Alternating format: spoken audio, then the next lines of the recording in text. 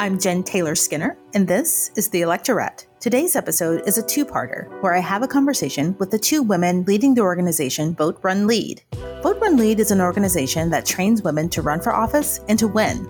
During the first half of this episode, I talk with Erin Velarde, the founder and CEO of Vote Run Lead. You may remember my conversation with Erin Velarde in an episode from last year when we discussed America's track record of electing women and why we lag behind so many other countries in relation to having equal gender representation in government. Well, Erin has returned to discuss Vote Run Lead's plans to not only achieve gender parity in elected positions, but to exceed it. She says that it's high time for all 50 states to have women as the majority in elected positions. In the second half of this episode, I talk with Rhonda Briggins, the co-founder and board member of Vote Run Lead. Rhonda and I discuss the barriers women face when running for office. And we also talk about the unique challenges of having to run for office during a pandemic. But according to Rhonda, the women who went through Vote Run Lead's training were helped in many ways because of the pandemic. And she explains all of that in this episode. But before we move on to the episode, I just want to mention that Vote Run Lead is focusing on electing women to state legislative seats. And over the years, I've spoken to many organizational leaders who are focused on these same races. And there's a simple explanation as to why. All of the most meaningful and important legislation happens at the state legislative level. Everything from voting rights to abortion access to minimum wage increases, just to name a few, that all happens at the state legislative level. So that's the end of my sermon on the importance of state legislative races.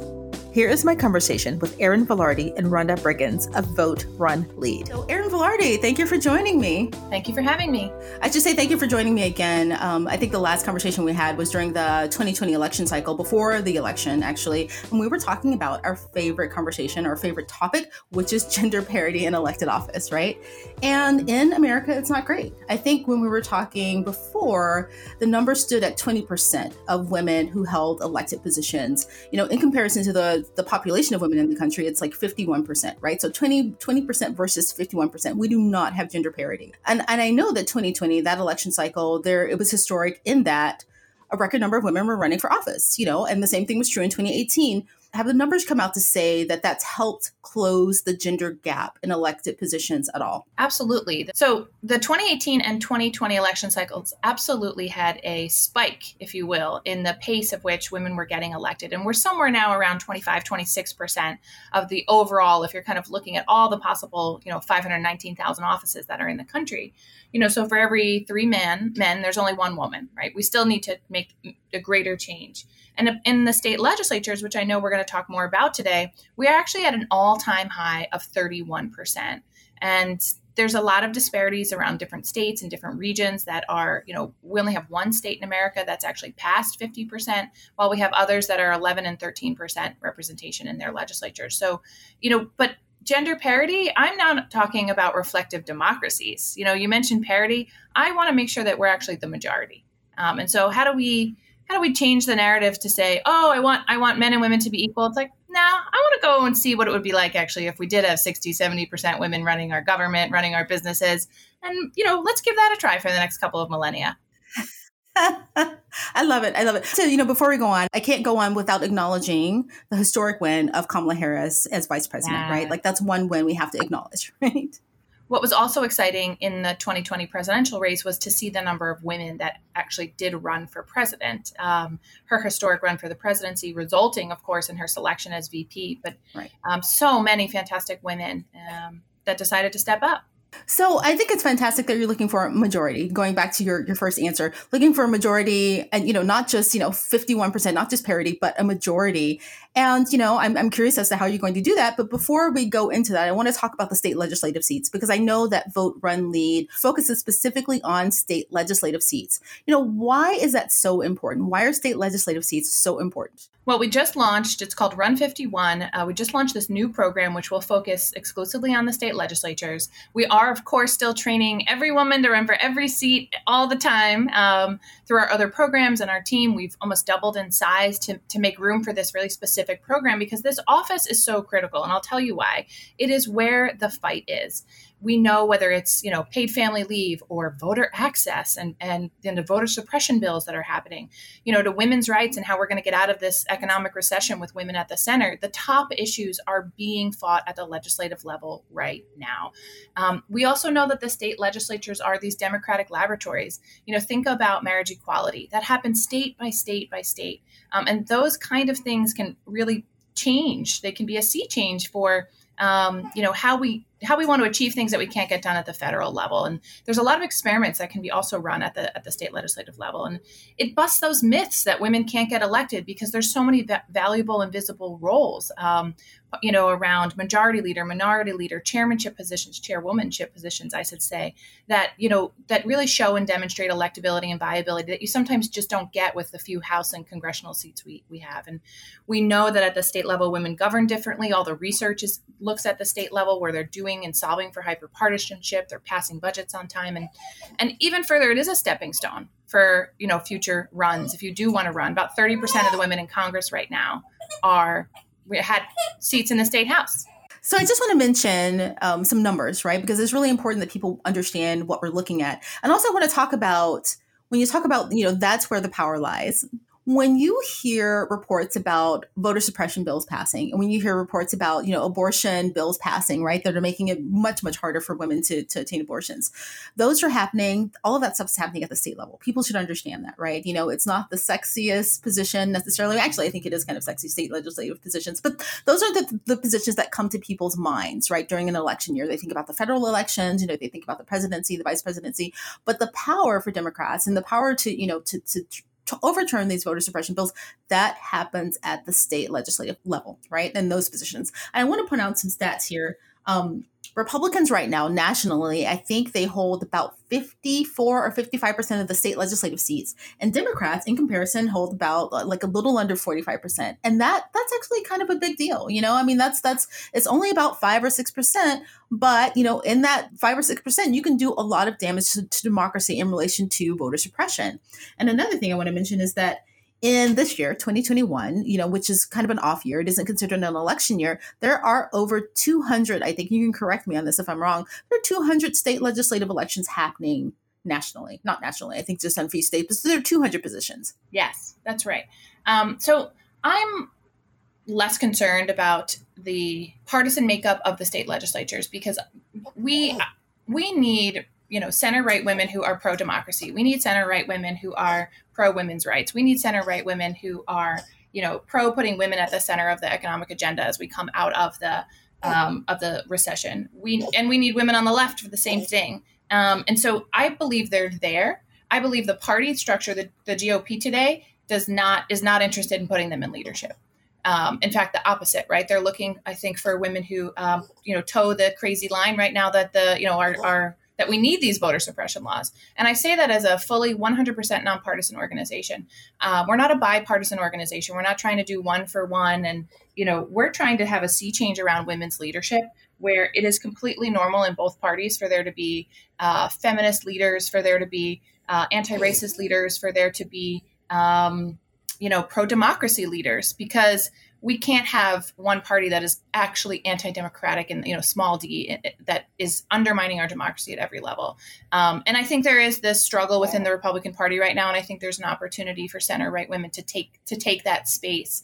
And, we're here to encourage the leadership of women to create a different future, one that we haven't yet seen and one that is definitely not defined by D and R. And that's why that's why I do movement level politics and not partisan politics. I truly believe in the transformative power of women of color, of the rural women, of the young women that I get to work with every day. So in that sense, yes, I also think, listen, just because also someone has a D at the end of their name doesn't mean they're good, and someone has an R at the end of the name, like those things it's very subjective to the region that you live in as well. But what matters is when you get inside these state houses, are you going to fight for things that are sane and pragmatic and reasonable, that open our democracy, that actually affect positively the lives of people in your district, right? That stop things from staying small and actually share the wealth and the beauty that is this country. And those are the kind of values that we are, asking women if they're attracted to that, then Vote Run Lead is the place for you. And we're going to give you the tools to figure out how to get into these sexy state legislatures. I love that you think it's cool. And how to get in and actually make bills and pass policy, because this is the level where women can write the legislation they want to see. Yeah, I mean, I've heard that from a lot of organizations. Having two functioning, healthy parties is really good for a government, right? It's really, but I just cannot foresee the GOP in its current state or in, any future state in the next 5 years supporting women who hold those democratic values, supporting women who, support bodily autonomy. They support candidates generally, regardless of gender, who are kind of anti-democratic right now. So I know that we need to have like a really strong parties on both sides, but it's really hard for me to see that happening. Yeah, I think that's true. I'm not being Pollyanna-ish about what is the current state right now. I think that is absolutely true. And, particularly around what Trump has done to the Republican Party. Let's have an honest conversation, right, about what that means. I luckily have been doing this work for almost, I want to say like 19 years now, that I also know of a time, and I know of the research of where women have come together traditionally across the aisle as a function of us getting into government, have done a better job at collaboration, of being able to put the things that we disagree with on the side and actually come together on the things we do agree with. And so there's a real track record for women that's the track record we have to get back to. And it does not mean losing our values around our own bodily autonomy or losing those. It means figuring out where there are avenues for alignment.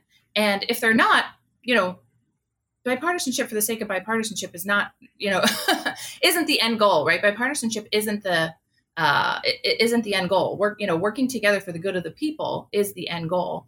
And so where on a local level, on a state legislative level, how do we support more center-right women that have feminist values, but maybe small government or anti-tax or, have a sort of, more fiscally conservative, right? And some of these women are women of color. Some of these women are immigrants, first generation, right? Especially, I know in our network, they have all become independents. They do not actually align with the current Republican Party. So we have this group of independent women who are not Democrats, who align on our values around women's leadership, around feminism. There is room, if we can get them elected, that's how you're going to see it. Otherwise, we have to oust every single Democratic man, right? Like, which isn't actually a viable strategy either. Right. We have to, are there some spaces?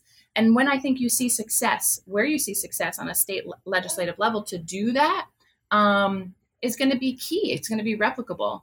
It doesn't mean, though, and I want to say this, it doesn't mean that those women are at the center. I think we're very clear at Vote Run Lead that the women at the center right now, who are the ones who have been at the margins, which is women of color, which is lower income women getting into political and electoral power, which is, young women and queer women and rural women who have never had seen a woman legislator in their district, in some of these rural communities.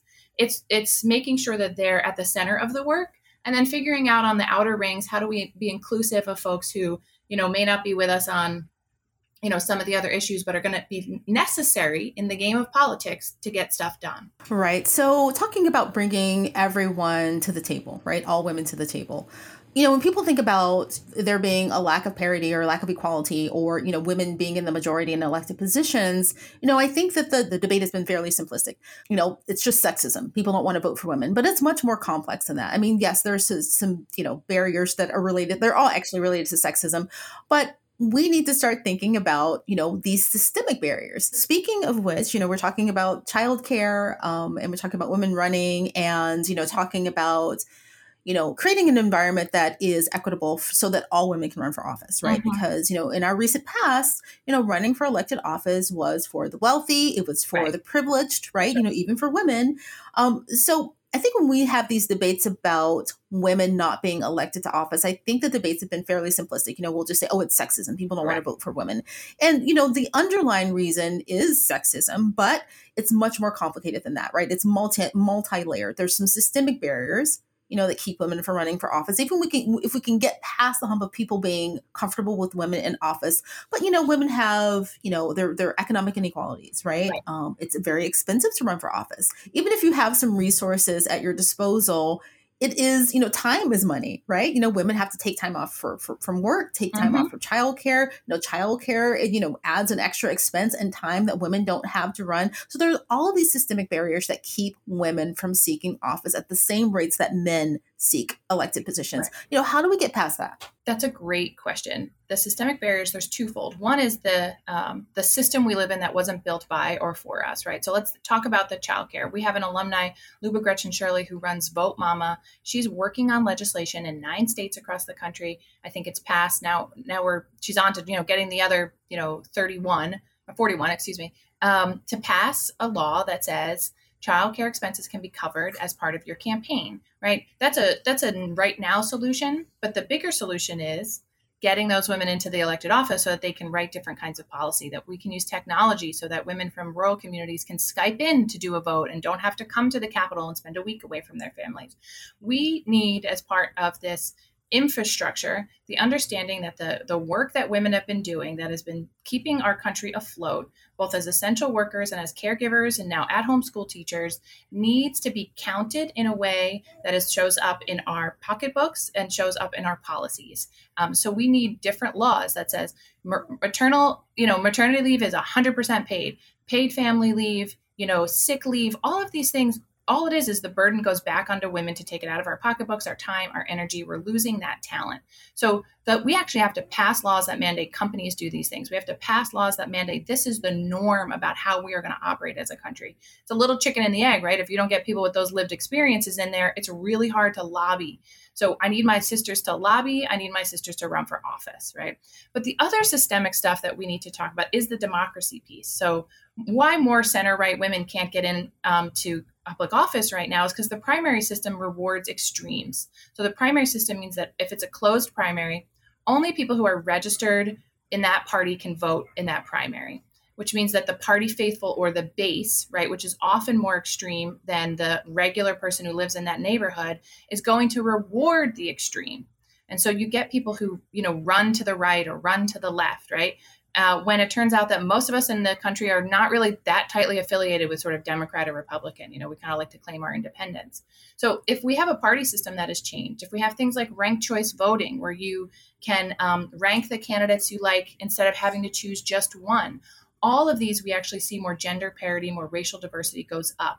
So when you have an open primary system, when you have ranked choice voting, when you have campaign finance laws that have matching funds in your city or your state, you see a different crop of people run for office. So we need both those things. We need the policies and the laws inside of the legislature. I need a few of us to kind of make it happen in the not so great environment that it is right now. And then I need the rest of us to think about how we can be advocates for real systemic change on our democracy and how we actually operate as a democracy. Right. Is that one of the chicken and egg scenarios? Because I don't think anyone's really focused on that right now. There's some really big, fights that are happening right now. We're trying to, get on the other side of a pandemic. I don't think anyone is working on, for instance, lobbying for ranked choice voting. I know they have that in the New York City mayoral race, but nationwide, that is not on people's mind. Just to use that as an example. Is that something that Vote Run Lead is doing? We're definitely advocating from the sort of gendered perspective that it makes a difference in the number of women that are running a city. Because I think it's the 19 cities that actually have ranked choice voting. You see a greater number of women and people of color and women of color on the city councils, and actually that serve as mayors. There's a great group in Minnesota called Fair Vote Minnesota. There's an organization in DC called Represent Women that actually talk about all these systemic changes, and we need amplifiers. So I need the Stacey Abrams of ranked choice voting, right? Because right now we have the Stacey Abrams of voter suppression and gerrymandering, right? She's talking about the districts. That's another way to do this. When we draw these lines about who gets to vote for who and what geographic areas, the party's incentives are to keep themselves in power. The people's incentive is to get the best representation. So who should draw those lines? The people, right? And when you bring it to a state legislature, it's most states have a state legislative process. About 14 states have an independent commission and some have some blend. But that's all happening in the state legislature when we redraw these lines. So if you don't want to be here in 8-9 years when we do the census again, we have got to see a sea change of women in the legislatures who care about our democracy. So there is a push right now to say, and we need women as secretaries of state. That's another one, because we saw some badass women there. Arizona Secretary of State, the Colorado Secretary, like that. We're just killing it this year with.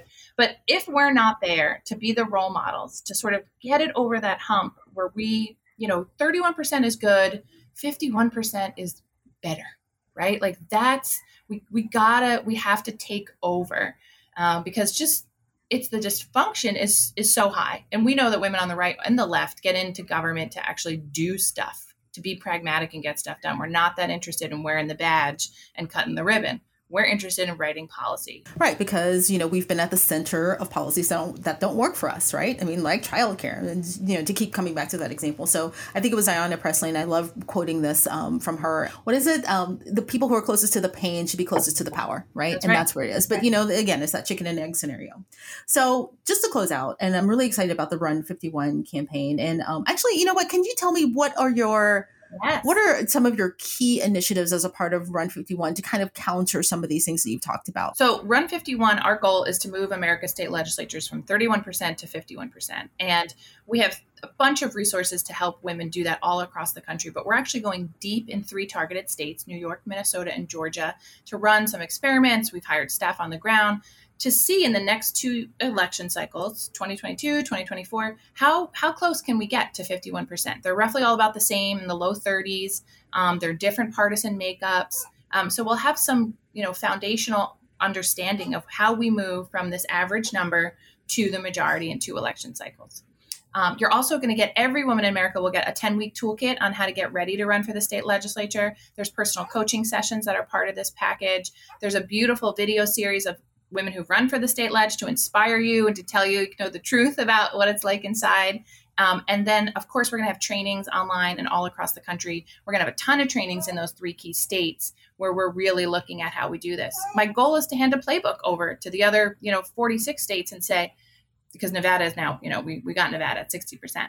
And how do we get there? How do we actually get there and accelerate? That's amazing. I'm excited. So you're going to be the Stacey Abrams of like state legislative seats for women, right? When you hand this playbook over, just the same way that she handed over, the playbook to other states, to win like they did in Georgia. Anyway, I should be so lucky. We all want to be Stacey Abrams anyway. Well, Erin Velarde, thank you so much for all of your work. I'm really looking forward to seeing Run 51 get off the ground. I'm excited to see this majority that I know is going to happen, right? 60%, let's hope nationally. And just thank you so much for everything. Thank you. And I encourage folks to go over to voterunlead.org. On our homepage is a tool. We launched a new research tool where you can scroll on your own state and find out how many years it's going to take for your state to get to 51%. I'm going to do that. It may be depressing, but I'm going to do it. Yeah. Well, thank you so much. Thank you. Rhonda Briggins, thank you so much for joining me. Hey, Jennifer. I know you all have a lot of important work to do, with the midterms coming up, but one of the things that I've always liked about Vote Run Lead's approach to preparing women to run for office is that you always say that you don't just train them to run for office, right? You train them to win. And I know you've had a lot of wins. I think in 2020, you had your trainees won like over 50% of the races that they were in, and which is pretty remarkable, considering, what the percentage is nationally. How do you do it? Like, what's the secret ingredient in your training? You know what? People ask us that all the time. We provide the basics, the basics of how to run, how to campaign, how to do field work, how to do a speech, how to fundraise. But I think we go a little step further. We get into the spirit and the psyche of the women. We make sure you understand from a philosophical, spiritual, mental position, what you have to do. We kind of, train you to wrap your mind around and really begin to focus on this journey that you're about to take. To be open-minded and very inclusive of everyone who needs to go on the journey with you, making sure that you're including your family and in touch with that. And then finally, we make sure that you deal with self-care along the way, your mental care, your physical care, your spiritual care as you go on this journey, because you're going to need to be a whole person to win and to make it. And so I think that's the difference that we bring than the other trainings, and where we go beyond just giving you the basics of how to run a campaign. We make this an experience of how to win a campaign. Because I know that you recruit candidates. Is the recruiting process part of it? Do you just pick people who kind of have that ingredient, who kind of have that, that je ne sais quoi, that's something that connect with people and already kind of understand that self-care is important? Not necessarily. I mean, the other beautiful thing I think that's for us, we're not looking for the top tier, because the top tier don't always equate a great candidate. We go out and seek the diamonds in the rough. most of the people that, wouldn't even think about running. And in our recruiting process, we kind of show them where they're already prepared. You'll see a lot of our little tagline, run as you are. Most of the time, women are already prepared, and the world has prepared us. I mean, we're homemakers. We take care of our communities. We take care of our children. We take care of our family members. We're already doing budgets. We do stump speeches every day as we tell our children to get up and get ready and prepare for school. We're campaigning all the time of things that just need to be done in the community and all around us. And we deal with politics in our families, in our churches, in the school.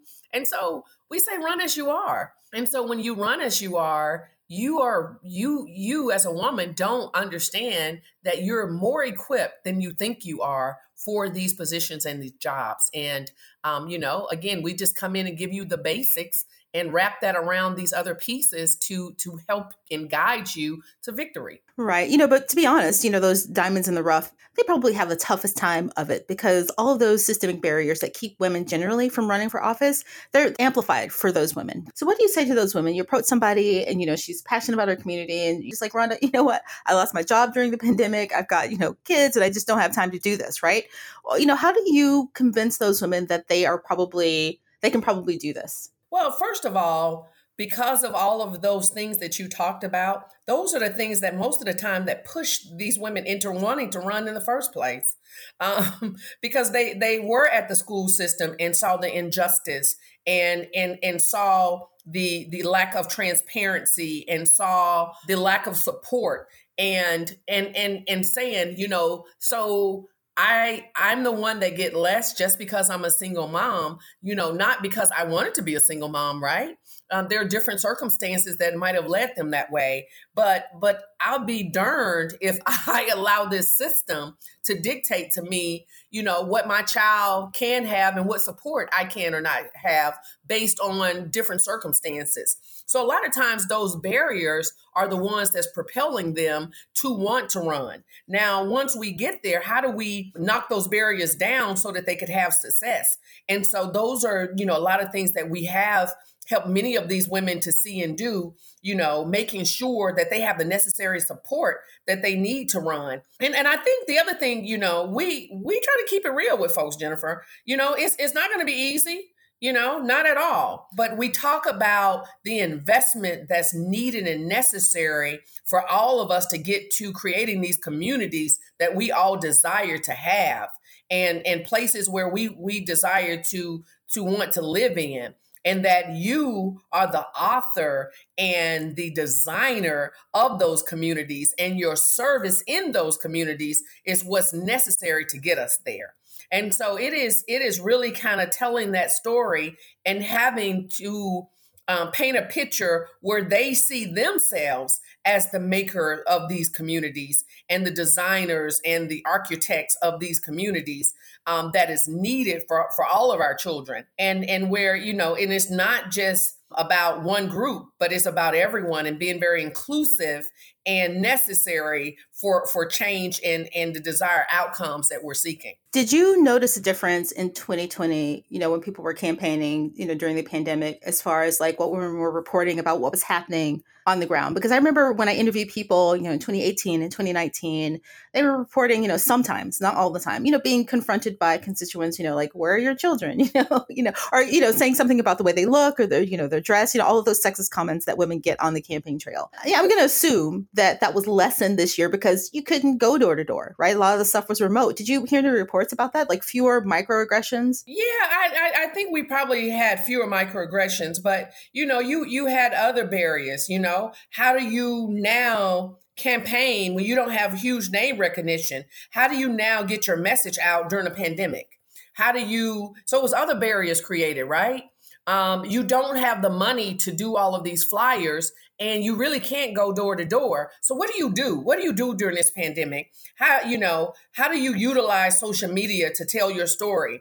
How do you, get the different age groups? Because a lot of the seniors, might have been challenged with technology. So how do you, include all of those folks? So we had some other barriers that also they had to begin to get over. I didn't hear much about, how you look, because shoot, everybody's looking a mess and was on was on Zoom, right? Right. So you didn't get those types of things, but you did. You now you had to maneuver and try to figure out in a different way of getting your message, utilizing resources a little differently, using different other platforms and mechanisms that because people weren't even at the churches, right? Right. So you really had to be very creative in getting your message out, in communicating, in working towards moving and advancing your campaign this time around. But you know what? It was this great movement of women. And so I think it even helped because women came together like I've never seen them come together before, where organizations who normally were very insular and isolated began to engage and participate and bring in to these different strategies of being, including women candidates, giving them platforms of coming to speak before their constituents in a way that you've never seen before. So I think there were some positives that also came out of this, to the point where men have been so annoyed with the whole women's movement and was just like, okay, we think your time is up. You all have had your time, and and so I think there's been some really good things that came out of this as well, Jennifer. Yeah, because Vote Run Lead's candidates did really well. They did really, really well, right? But do you think that you would have done better had there not been a pandemic? And I'm trying to be optimistic here, saying, is 2022 going to be better for us? Is 2024 going to be better because we don't have those other barriers set up by the pandemic, and there's just kind of energy pushing women into office? I'm just speculating. So again, I think the pandemic helped us. I'm going to be honest with you, and I think the better part comes in. It's just what I said. It's going to be better because we're more organized. We're more focused. I mean, you had women who had never given to a campaign before now giving. You had more resources to give because, people weren't going out and doing all of these other things. So they wanted to use their money for good, So we saw, I don't know how many Zoom candidate fundraisers I were a part of, and where, you would just get from women groups, $5,000 or $6,000, where we're getting $25,000, $30,000, 200 and 300 women on a call at a time, excited, and figuring out, how else can I give? How can I help you? Looking at phone banking and those types of things much differently. You know what? I can't door knock in New York, but I can phone bank from Georgia. Yeah. And so you really saw, again, Jennifer, a different level of collaboration. I think is going to be good because we now have created national infrastructure around the country and now shown people how they can have a role in races beyond their own community. But I'm curious, because I know you said you think things are going to be good, and I hope they're going to be good. But if you get the sense, and I get this sense that, now that the Biden administration is in office, people are starting to kind of relax. You don't have all of those hashtags, the blue wave and the pink wave. Do you think that we can keep that momentum up for as long as we need to, let's say, reach parity, gender parity, reach, racial parity in government, and, kind of secure our democracy with these really good candidates who kind of care about the democracy? Jennifer, I agree with you. I mean, I think you saw the same thing during the Obama administration. Now, what I'm hoping is because of the Obama administration, because of what you're saying, I'm hoping people don't get complacent again. I'm seeing, I'm in Georgia. We're gearing up for our mayoral race here, and then we'll be gearing up next year for the gubernatorial race. I'm personally seeing that people are afraid of going back to complacency. People are afraid to get relaxed. The extremists are not giving up, right? So you're constantly having to battle where, you can't go back in your corner and play nice. I mean, right after the election, as you saw, there still is this huge sentiment around the country somehow that the elections were stolen. And with that, you're seeing folks still trying to play out how can we now take the voting rights and the rights of all of these people so that we can control the outcomes in the future of elections. And so, across the country in almost every state, there were all these voter suppression bills that were passed and still in the process of trying to be passed. And folks are still having to fight for their rights to vote, fight for equity and equality. So I just think people are in a place where they know the fight will probably never be over. But you're right. There was a complacency. But if you think about the Biden administration and what's happening right now and what happened just, 5-6 months ago? What is this? This is June, January 6th. Nothing has changed. That could happen again now. I know this isn't about women running for office, but nothing has really changed. In fact, voter suppression has gotten worse, right? Since January 6th, since November. Yeah. So people can't be complacent. That's just, my only comment. Yeah. And that's my point. I don't think people can be complacent. We're going to have to continue to fight. And I think that's what people have now realized, that, you know what? This is a continuing battle, and we got to stay on the battleground. Yeah. So that brings me to my next question, because I want to talk about, recruiting and convincing women to put themselves out there, as leaders and run for office, right? I know you're focused on state legislative races for women, but those same dangerous elements we talked about with January 6th exist at the state level. That's another barrier that we don't really talk about. And the last administration kind of amplified all of that kind of hateful rhetoric against, people of color, specifically, particularly women, right? And I'm trying to put myself in the shoes of somebody, you come to me and you're like, I know you want to be a leader. I know you probably want to run for office. And they say, but hey, I'm kind of scared. You've got people like Marjorie Taylor Greene confronting people, in the halls of Congress. In my state, Washington State, they've had more security at the state capitol than they've ever had. Right. So that's another thing that we have to consider, with women. Has anyone asked you about that? Well, again, I'm in Georgia. So as you saw, they arrested, they've been arresting legislators here. That's right. So, and women legislators, right? Black women legislators. They arrested Nikema Williams, who's now in U.S. Congress, and Park Cannon, who is an openly queer woman, right? Right. And so, and she got arrested because the governor refused to let her into the bill signing of the voter suppression bill as they advanced it. And so, we have been the poster children of the nation for foolishness here in Georgia. So those microaggressions and hate, racism, blatant racism in your face, that has been unfortunately a part of our daily lives. Here in Georgia, it was where we witnessed on national TV the death of Ahmaud Arbery. And so, all of that stuff, continues to plague our airways, our existence, our lives. We're just at a point at this particular time, we really have to, number one, which is why we need these women, we now understand we have to infuse this pipeline of candidates and have people at the table that's going to have the interest of a huge variety of faces and people.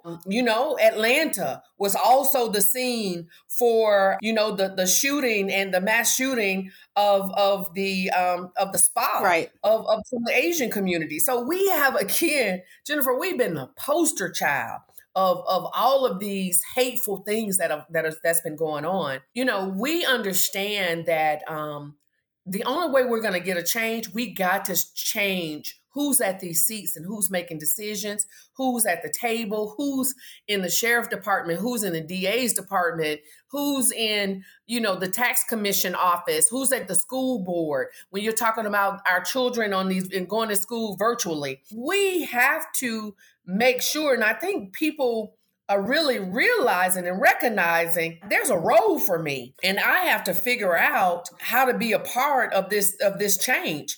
if we want change to come, because they're not letting up. Right. No, they're not letting up. And the thing is that the people who should be at the center of this fight are the people who have probably the most to fear, right?